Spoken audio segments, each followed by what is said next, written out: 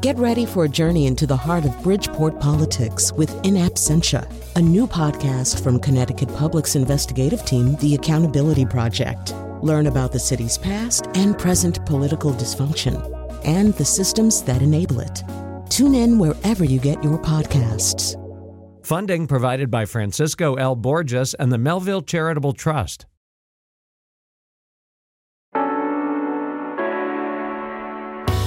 This is Where We Live. I'm Lucine Alpathanchel. The Connecticut House and the General Assembly was supposed to vote on a new 2-year budget today, but that's not happening.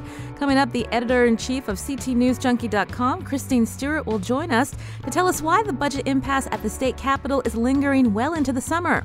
How is the failure of state lawmakers to vote on a budget impacting your town, your city, your job? We want to hear from you. That's later. But first, the Civilian Conservation Corps. You've most likely heard of this group, or at least noticed their work at a state park or while on a trail. The Great Depression-era work crew lasted for almost 10 years under President Franklin D. Roosevelt. East Hampton resident and author Marty Potscotch has written a book about the Connecticut men who worked in the program at a time when it was difficult to find a job. Have you thought about the work of the Civilian Conservation Corps when you're outdoors? Did you have a family member who worked in the CCC? You can join the conversation, 860-275-7266. Email wherewelive@wnpr.org. Find us on Facebook and Twitter at Where We Live. I want to welcome into the studio Marty Potscotch, again a historian, an East Hampton resident, and author of his latest book, Connecticut Civilian Conservation Corps Camps, History, Memories, and Legacy of the CCC. Marty, welcome to the show. Great to be here. How did you get involved in all of this? I first got involved with the Civilian Conservation Corps when I was doing research on books about the Adirondack fire towers.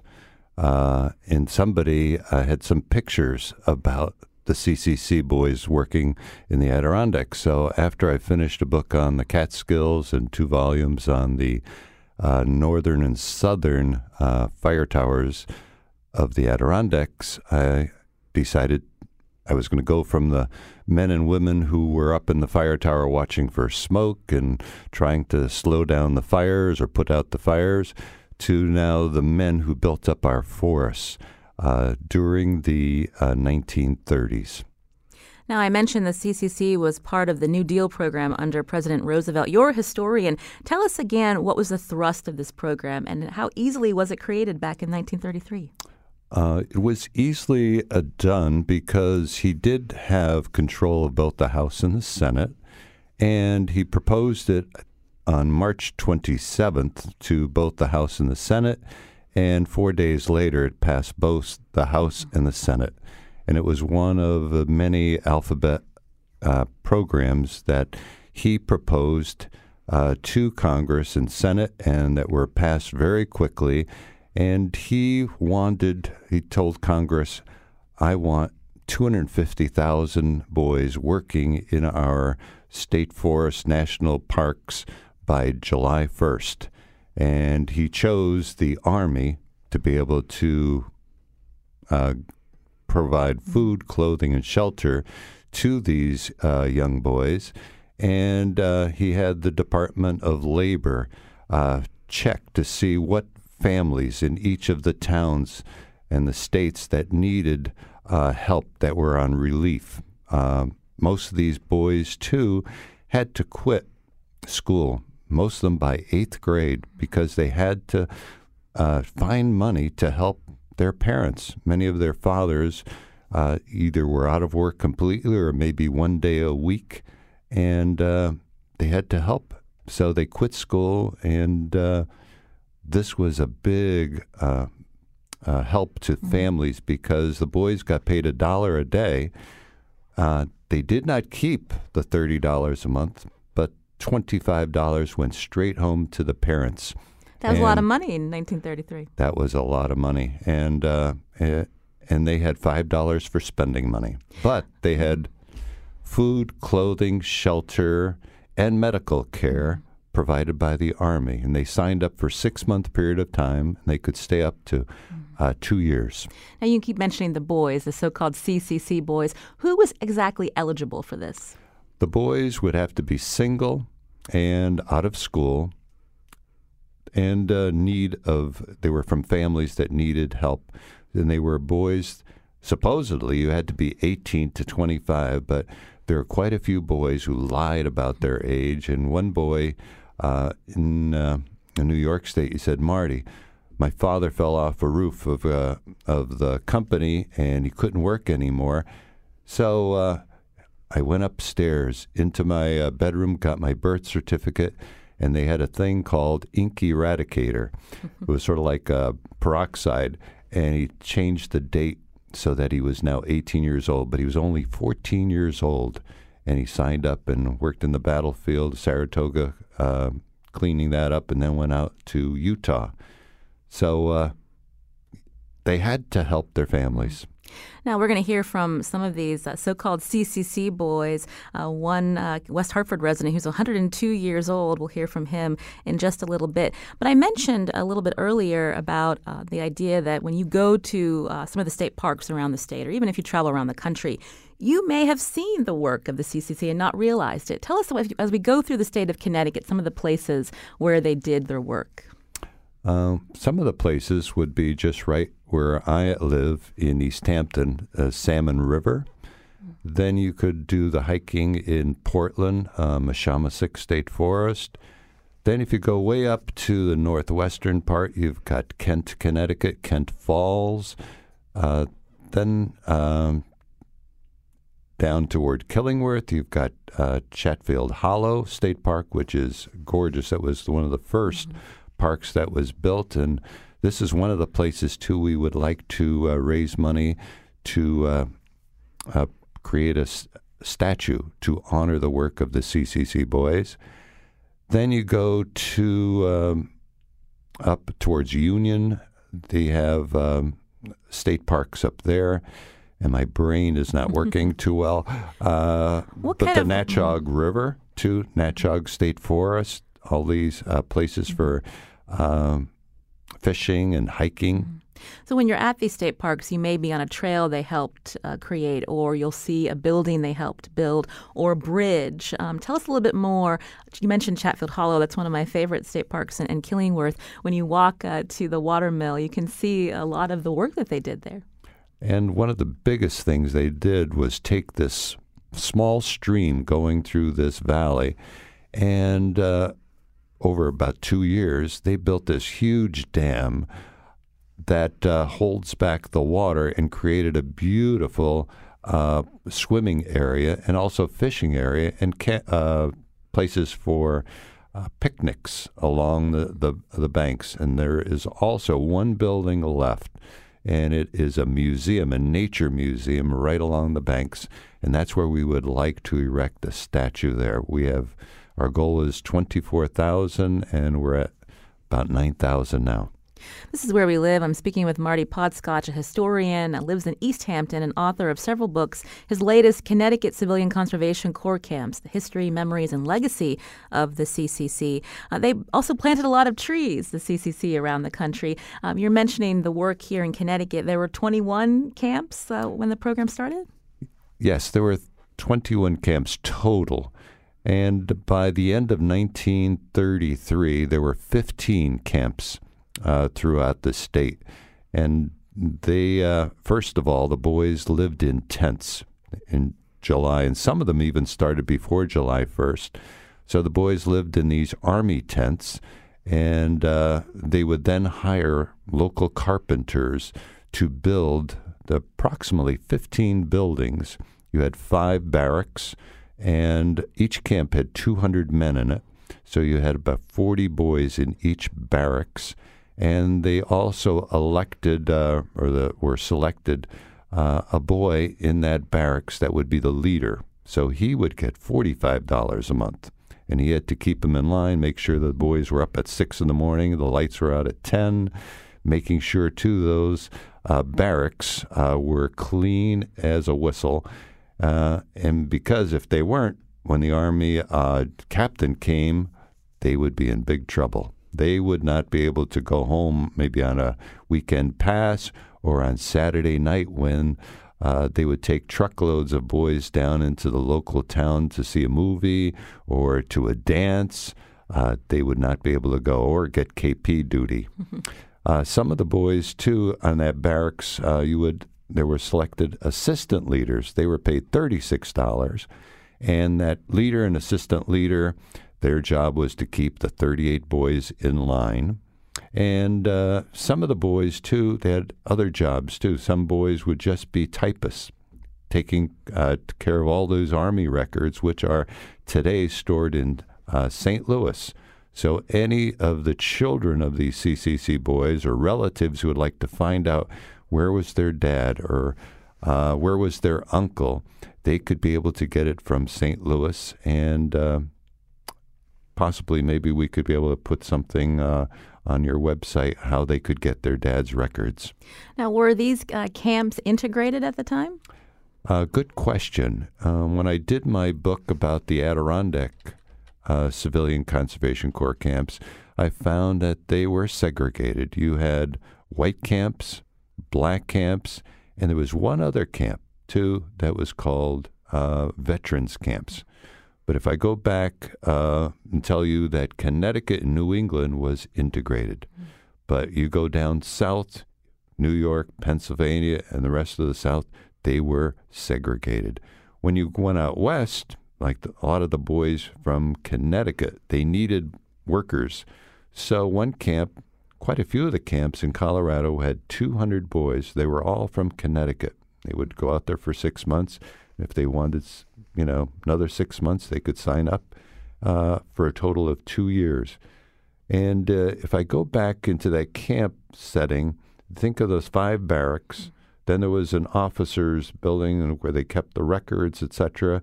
Then there would be a mess hall, which had connected to it the kitchen. So this is where the boys would have their breakfast.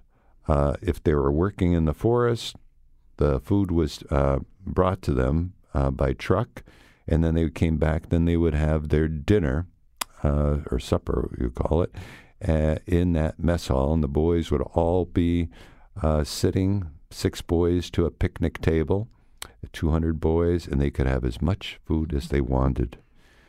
Then there was also a clinic. So if a boy did get sick, each camp, if you could just imagine this, had an Army doctor.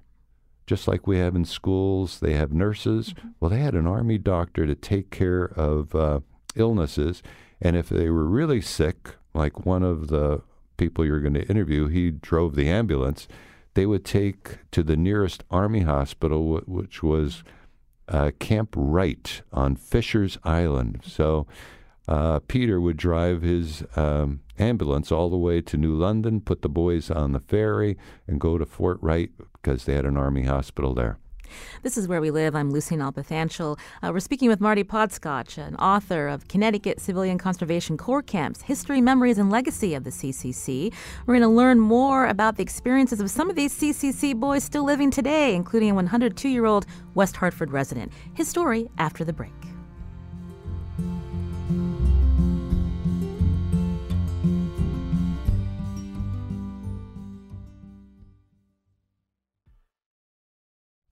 This is Where We Live. I'm Lucy Nalpathanchel. Coming up later in the show, we'll get the latest on the budget impasse at the state capitol with CT News Junkie Editor-in-Chief Christine Stewart. But right now we're talking about the CCC. There were 21 Civilian Conservation Corps camps in Connecticut during the Great Depression. Nearly 3 million young men joined the Corps nationwide, learning vital skills while helping support their families. East Hampton, Connecticut resident Marty Podscotch researched the stories of the men from our state who worked in the CCC. He's in the studio with us today to talk about his latest book, Connecticut Civilian Conservation Corps Camps, History, Memories, and Legacy of the CCC. But first, some of those so-called CCC boys are still alive today. Where We Live producer Jeff Tyson went to the home of Michael Popovich to hear about his experience working in the CCC in 1933. Popovich is 102 years old now and lives in West Hartford. Here's his interview. Questions and answers. You can ask me a question, I'll see if I can answer. Let's do that. So take me back to your teen years, and you were born in Waterbury, is that Yes, right? that's right. I was born in Waterbury. What was your hometown like? And tell me about your family. Oh, the family. Oh, we had 5 sisters, 1 brother, and myself. I was the older one. We all shipped in together to make the house run. It was a 5-acre plot, which we owed quite a bit of money on it. And, of course, we did all our vegetables and fruit and all that sort of stuff just to survive. But, I mean, there was a lot of other people doing the same thing, so we were kind of everybody in the same category. And then during the Depression, how did that affect your family? That's it. Right, yeah. Well, I was just about old enough to get a job, but couldn't get it. And my dad couldn't get a job either. Well, he worked there for a while, and then they laid off. Then he went into the WPA. I remember working one day for him because he didn't feel good. But anyway, he got a job later on after I got into CCC. Yeah. So when did you find out about the CCC? Was it through your father? Through my father, yeah. Apparently he knew about it.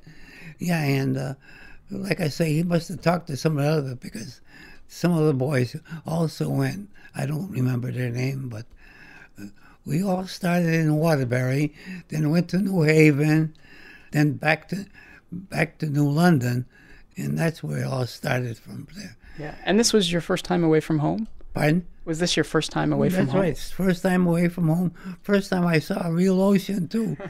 So it was quite a rig. I don't know what happened to me, picked out me. I was supposed to distribute all the Army shoes. This was all World War I Army stuff. Yeah. Clothes, shirts, jackets, shoes, stockings, and even a campaign hat. Really? Yeah, that was a stupid thing. It looked like a dish upside down. But anyway, about a week or so later, we got on the old Liberty truck. Oh, geez, I'll never forget that. Had solid rubber tires, and we drove that. Some guy drove it all the way from New London all the way up to Danbury, and that's where the camp was. It's adjacent to Squanch Pond. Okay. And we got there. It was all Army stuff, so we had to put up tents, eight people to a tent. Did you know how to put up a tent that first time? Oh, yeah. Oh, no, we didn't know that. It was a squad tent, they call it. 8 people were in it. And got all that together, and, of course, it was all no houses around or anything. But we made out all right until the rains came. Then it was a problem. Because we were on the side of a hill, and the rain would come down, and in between your cot. Oh yeah, everything was cots and blankets and everything. And we had little tricks we used to play by sticking the hole in the ground and diverting the water to the next guy instead of coming down your way. Yeah, but we had a lot of little jokes that we'd play on each other. Yeah. And tell me about the other boys that you were they from all over? Were they all walks of life? They were all over Connecticut, from Connecticut, yeah. But I don't remember any of their names or where they were from. But I do remember one guy. At night he snored like a son of a gun. So what we did is in the middle of the night, he picked up the cot and put him right next to the Squanch Pond. So if he jumped off of it and right going into the pond. But I thought that was a dirty trick, but it worked. And so what was your day-to-day like? What was your schedule? Day-to-day. Yeah, of course, you woke up with reveille. The guy had an old trumpet there, and we got up and had breakfast, which was made by a cook there. And, of course, we washed our own mess kits and in canteens that they were also Army issue. And after that, we went to work. The area where we were must have been a forest fire about 10 years before. And this whole idea was reforestation. So we had to go up along the trail. There's some trails that were made previously, or if there wasn't any, we'd make them. And we'd cut the woods away, make a trail, and then clear 10 feet on each side of the trail of bushes or anything like that. And our job was to get rid of it and burn it or whatever. Yeah, mostly burned, yeah. And if there was a big stone in the way, we'd have to move that. And if it was very big, we'd actually have to drill a hole and blast it into smaller pieces. Wow.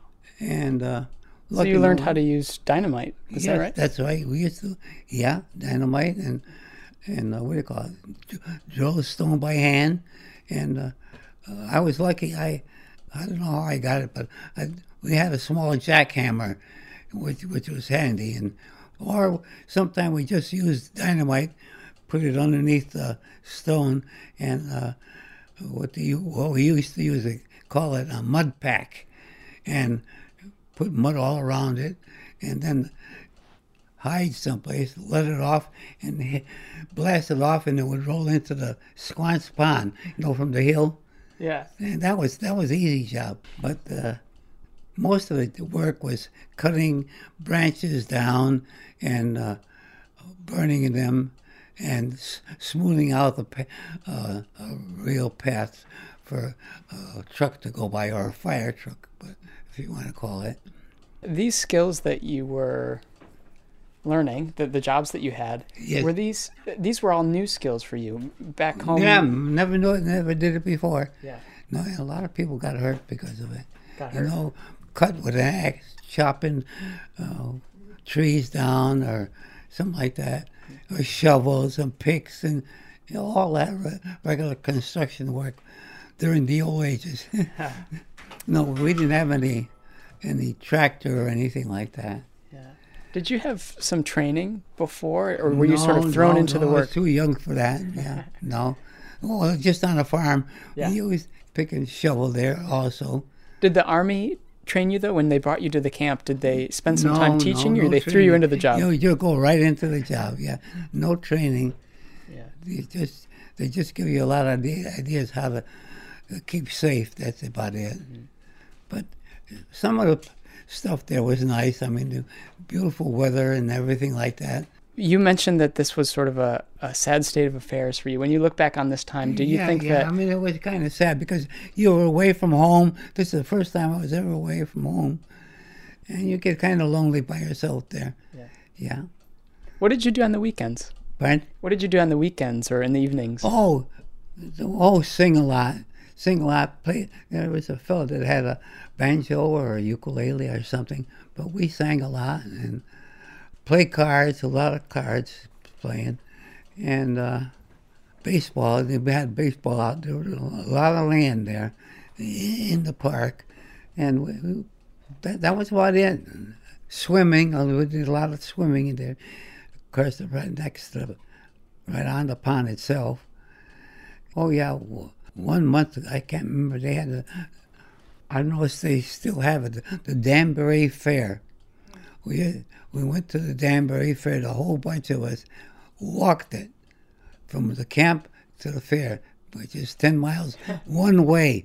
That's how big the Candlewood Lake is, which is man-made. And we had a lot of fun there. Not many people spent money because they didn't have any. Right. But it was a nice time. When you look back at your time in the CCC and when you think about the CCC as a whole, program, President Roosevelt started it. Yeah, do you think it was a good thing for the country? Do you yes, absolutely. It put a lot of people into little jobs, and I think, like I say, a lot of them the first time out from home. And I think it was very educational. No, I wouldn't say profitable, because at the end of the week, or is it a month, they'd give you $5. The rest would go to your parents. Yeah. So that was kind of a heartbreaker. But well, you didn't spend too much money out in the woods. No one to spend it on. So you were doing it for your families. That's right. Absolutely. Yes. Yeah. I remember after I got discharged, there was no way to get home. So I had a chisel ride all the way from Danbury to Waterbury. You hitched a ride, you said? Hitched a ride, yeah. And that was quite a thing there. And with Army clothes, a lot of people didn't know where you were. I know that the CCC doesn't exist anymore, but I know a lot of people advocate that the government or various states should have these sorts of programs again. You know what? That would be a good idea, I think, because it would take a lot of people, teenagers especially, off the street, and jobs that would be helpful for later on, because you learn a lot.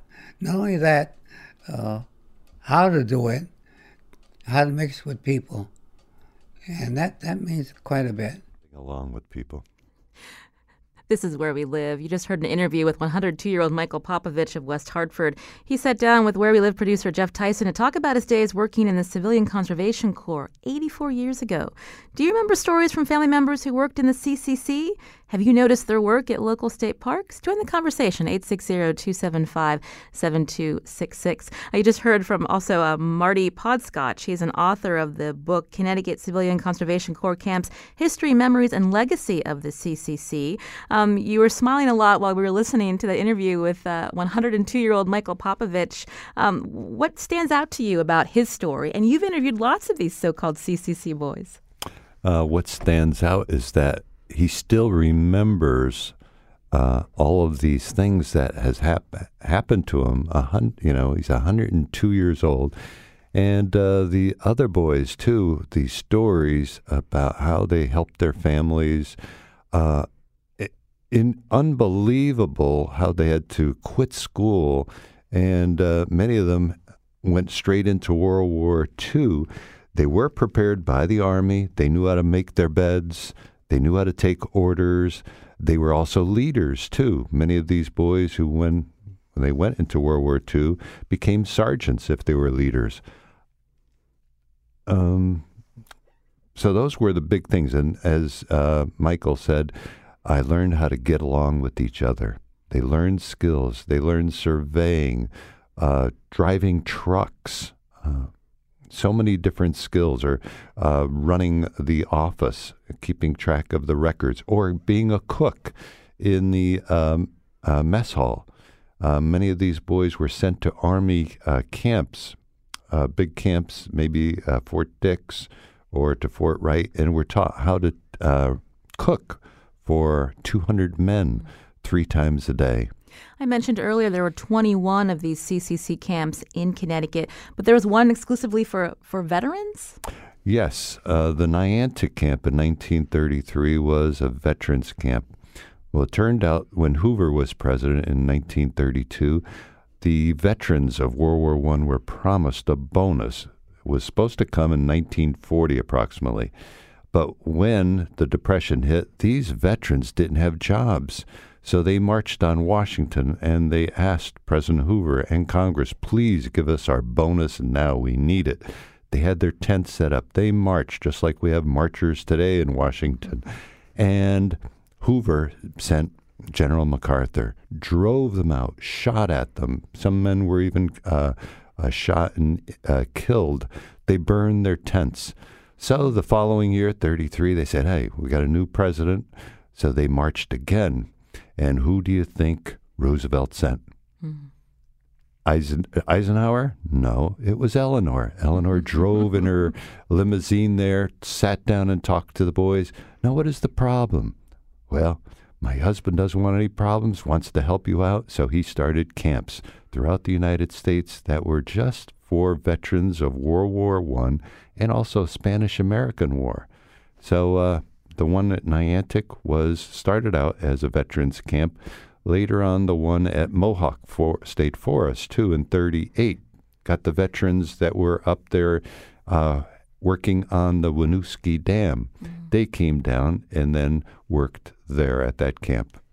How many of these CCC boys are around today?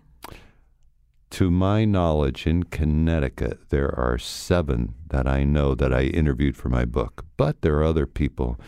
One of the guys, Gary Potter from Bristol, he just sent me a clipping of a man from Bristol, just died in June. He was also a CCC boy. So I've given, probably 100 talks throughout the state, but there's still boys that are still alive that, have stories to tell, and I wish I could be able to gather those stories. And many of the children whose fathers worked in the CCC just would love to know where their father was.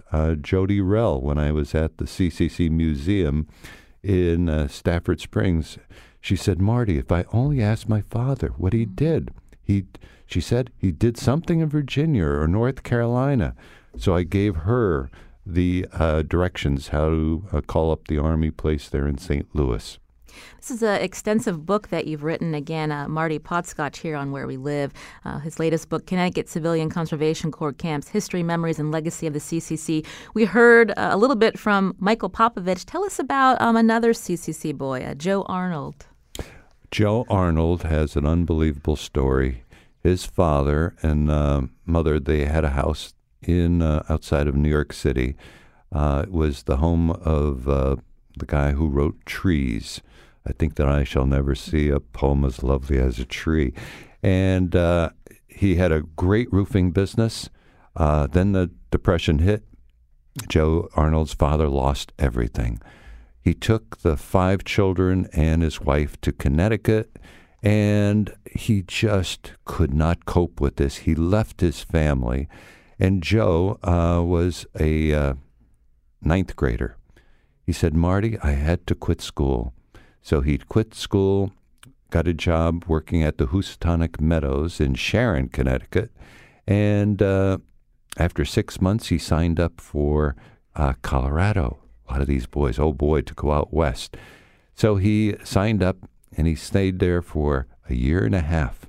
And every end of 6 months, they had a week off. So he'd say, hey, his buddy would say, Joe, let's go down to Mexico. So they went down to the Grand Junction railroad terminal there and looked at the boxcars. Oh, this one's going to Mexico. So they would hop on and go to Mexico, come back after 6 months. His buddy would say, hey, Joe, let's go to San Francisco.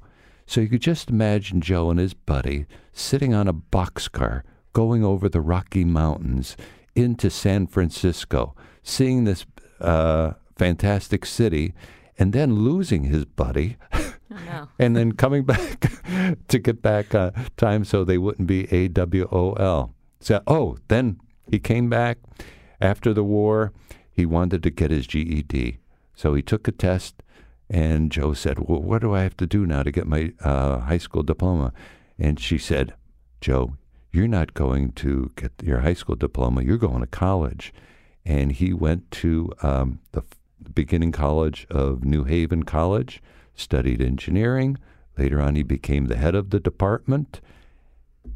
And the rags to riches stories, and all because the CCC had a great influence on him. And that was a theme that you heard time and time again. Not only were these young boys learning valuable skills outdoors, they were able to send money home to family, they had food to eat, but it led them on a successful course later in life. Right. They were able to, another great guy too, was this poor boy from Norwich.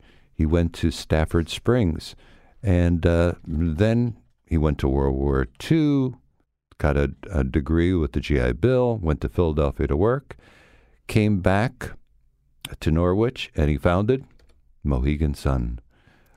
So this was Ralph Sturgis? Ralph Sturgis, yes. And I got his story there in 2007. He was at a reunion at the Stafford Springs Museum, one of the best museums in the whole United States. And he said, got his story, and he said, Marty, come down to my office. I'll show you all the carvings I've done in marble.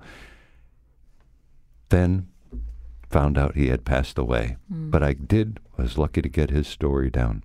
We just have a few more minutes left, but I wanted to ask, the Civilian Conservation Corps ended around 1942. What were the efforts through the years to bring back this kind of program?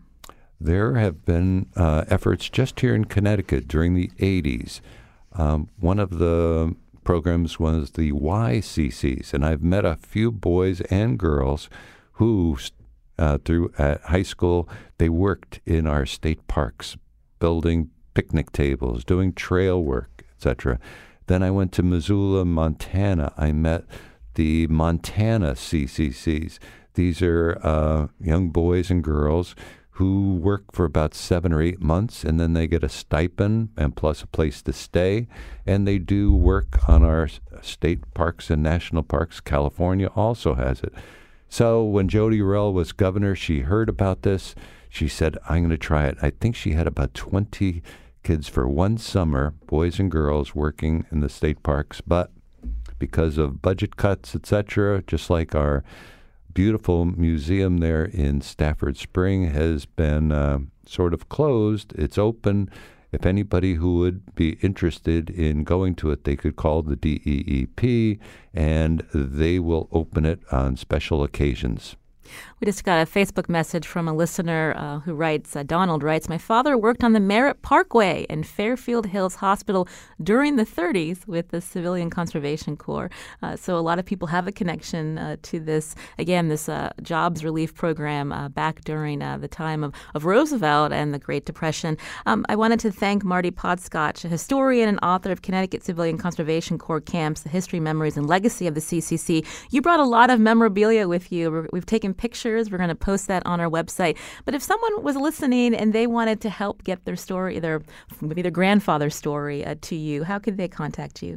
They could do it 2 ways. They could call me, 860-267-2442, or by email, my last name, Podscotch, Podskoch,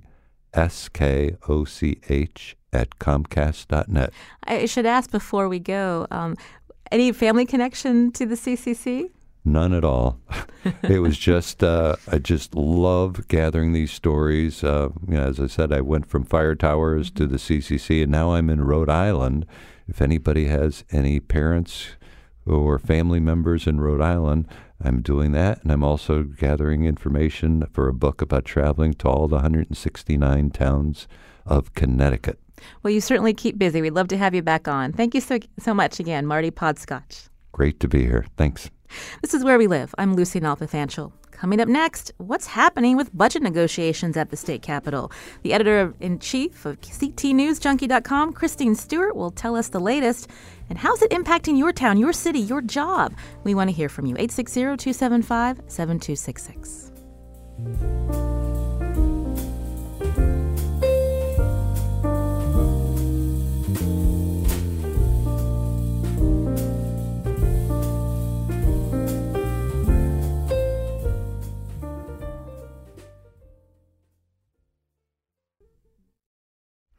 This is Where We Live. I'm Lucy Nalpathanchel. It's the middle of July, and the Connecticut General Assembly has yet to vote on a new 2-year budget. What's happening at the state capitol these days? To tell us more now, we're joined in studio by Christine Stewart, editor-in-chief of CTNewsJunkie.com. Christine, welcome to the show. Thank you. It's been a while since I've seen you, but I assume that you're constantly working at the Capitol to find out what's happening. So what is happening? I thought there was a vote scheduled today. Yeah, there was supposed to be. There was supposed to be a vote scheduled today. So at the end of the fiscal year, which was June 30th, basically the House Democrats came out with a budget proposal. Instead of agreeing to do this 90-day temporary mini budget that Malloy proposed, they came out with their own budget proposal, but have been unable to kind of come to an agreement with any of the other parties. Essentially, we still have 5 budgets out there. We can't agree on any of them. And so the governor at the moment is running the state by executive order. How unusual is this? I know you've been covering the Capitol for years. I've heard people say they haven't seen this level of dysfunction in a long time. Is that accurate? There's a level of dysfunction, but I think it's also a matter of, House Minority Leader Themis Klarides keeps pointing this out. It's a matter of the numbers are so close. Mm-hmm. So in the House, we have 79 Democrats to 72 Republicans. And in the Senate, for the first time in 125 years, we're evenly split between the parties. So they're being forced to find a compromise, and I think finding a compromise is much harder than having one party rule where they can find the votes and get a budget passed. Which was the case for years. So Republicans haven't voted for a budget in 10 years. So give us an idea of what's on the table. I understand unions voted on a concessions package. We won't know the outcome till later today? Probably in about an hour, we'll know the outcome of that. So the unions voted on a concession package that over 2 years will save the state $1.57 billion. And so that's a part of this budget discussion, and that everybody, aside from the Republicans, have assumed that those labor savings are part of the budget. Is there a chance this could be rejected? What have you been hearing? So this is really interesting. I guess it gets into like the parliamentary people who are wonky about this kind of stuff. So the legislature could adopt the union. They could ratify the deal if the unions pass it. House Speaker Joe Aristomowicz has said that's what he would like to happen, would be the legislature vote on a deal. But what could happen is that it could actually sit on the clerk's desk until we reconvene in 2018, in February of 2018. And then the 30-day clock could start ticking, and it could automatically go into effect without a vote. And I'm thinking that if they don't have the votes, to ratify it, that's what they're going to do. So what's the point? Right, I know. What's the point? So this has been Republicans have called for, the legislature to vote on union contracts for years and years and years, and we just don't have a process right now for that. And meanwhile, the Republicans are asking the Malloy administration to release details of this concessions agreement that was voted on? Yes. So we have the health and the pension. So we've seen that side of the agreement, which is really what the State Employee Bargaining Agent Coalition negotiates on behalf of all state employees. What we haven't seen, which is actually where the larger savings are, is the salaries and the working conditions. So each of the 34, 35 bargaining groups have their own salary and working conditions. So there were, 34 other contracts negotiated regarding salaries. And so it's those contracts that have not been released yet. You mentioned this idea of a temporary budget. I think it'd be a 90-day budget. Is this something that the House would be amenable to voting on? Because Malloy says he's agreeable to it. So the governor is agreeable. The governor would love to pass this little 90-day mini budget, but I don't think that Joe Aristomowicz has the votes for it in the House, and I think that's the problem. What are you hearing from towns and cities, even social service organizations, that they're getting cut and they're worried about how they can continue to maintain services? Towns don't even know how much money is coming from the state. It seems like a really big problem. It's going to be, and the problem compounds, and it gets even more complicated the longer that this situation draws out. So I feel like maybe towards the end of September, when some of those big municipal grants are going to be released, is when, unless the social service agencies can put enough pressure on lawmakers to take action on even some temporary relief. The governor's asking for temporary relief because he doesn't believe that the legislature is going to be able to get a budget deal together as quickly as they may want to. And the governor was even meeting with social service providers yesterday as a way to try to ramp up pressure on the legislature to do something? Yes. Yeah. So he's kind of putting the full court press on and pointing out these nonprofits are losing, are struggling to serve. There's about 650,000 Connecticut citizens that need state services on a daily basis. Mm. And what does this do in terms of when we're talking about state aid? So in September, towns and cities are expecting this state aid to come in, and how will that balance out? Yeah, so various grants are given out on a quarterly or a monthly basis, and so the big education grants are coming due at the end of September. So currently under this executive order, those are not part of the executive order. Those are not being funded. So they have to figure out something. We're speaking with Christine Stewart, editor-in-chief of CTNewsJunkie.com. The budget impasse is still happening, and we're curious how it's impacting you. You can join the conversation, 860-275-7266. Can you give us an idea? I should have asked you earlier, Christine, about the gap that they need to fill for this 2-year budget and how it's going to grow in the coming years. Yeah, so that's the reason this executive order is so draconian, is that Malloy doesn't want to increase that gap. So we have a $5.1 billion budget gap over the next 2 years that we need to fill. And the labor concession package is part of helping fill that gap. And there's also some spending cuts, and some Democrats. I feel like Joe Arisowitz is kind of in a similar situation to Mitch McConnell in that he's got people in his party on the far left and in the center who are not in favor of using tax increases or revenues to kind of fill some of that gap. When we say tax increases, what do you mean in terms of revenue that the Republicans do not want to add to people's Well, even Malloy does not want to. I mean, revenue even to the governor is like, nope, don't want to add any more revenue.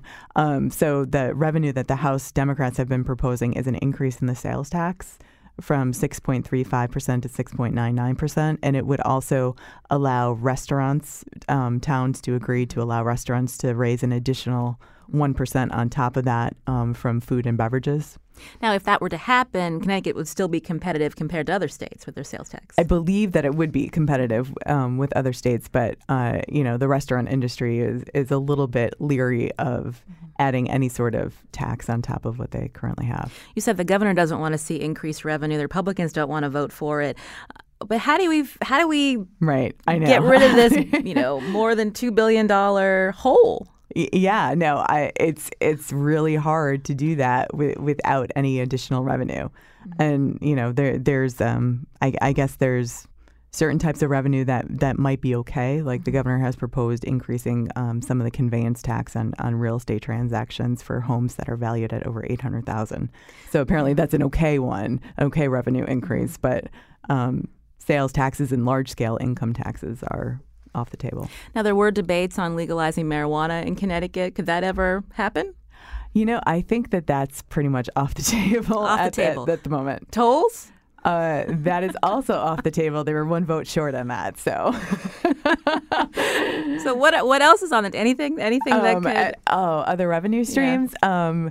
They may want to take away your property tax credit. So anyone who makes under $100,000 a year, they're going to want to take away which no one wants the few $100s that you get. Yeah. What does this mean for the upcoming election? Yeah, so I think that there are certain caucuses that are thinking about the 2018 election and certain caucuses that aren't thinking about the 2018 election. And I think on a repeated basis, House Speaker Joe Arisowitz has said you can't think about 2018 if you're going to do the right thing now. Well, I don't feel any better after speaking with you.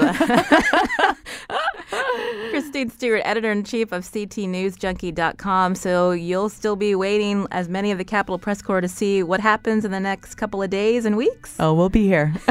Well, we appreciate you coming by to explain this to all of us. Thank you so much, Christine. Thank you. Today's show is produced by Jeff Tyson. Thanks to Lydia Brown and our WNPR intern, Tim Cohen. Our technical producer is Kion Wolf. You can learn more about the show, WNPR.org/where we live for more. I'm Lucy Nalpathanchel. Thanks for listening.